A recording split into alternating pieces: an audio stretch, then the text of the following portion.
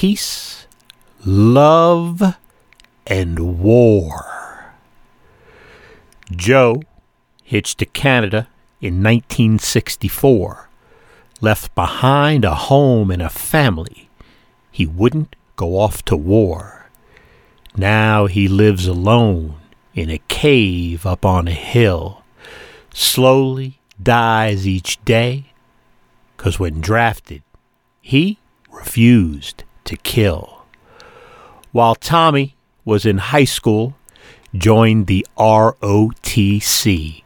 Grandfather, a sailor in Korea. Father, a decorated Vietnam Marine. He was just a farm boy, raising cattle, chopping wood. Thought he would make his family proud, do the world some good. Looked polished in his uniform, a soldier's chiseled face. When he couldn't kill on demand, to the army he was a disgrace. Tried to step away, find some peace. A deserter, he sits in Leavenworth, as lonely as can be. 20 years to life, guest of the U.S. Army. When decisions have to be made, could you answer the bell? Choices made in life, in death, could be hell.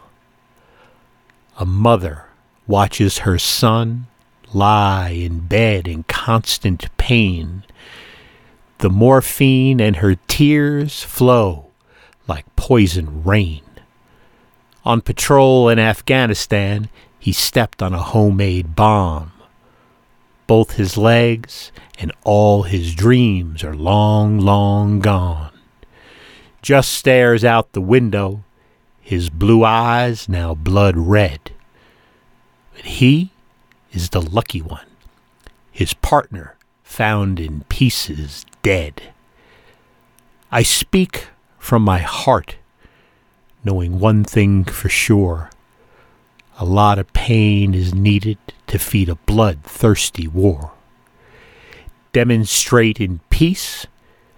Paint your protest signs. We can change this world, save some innocent lives.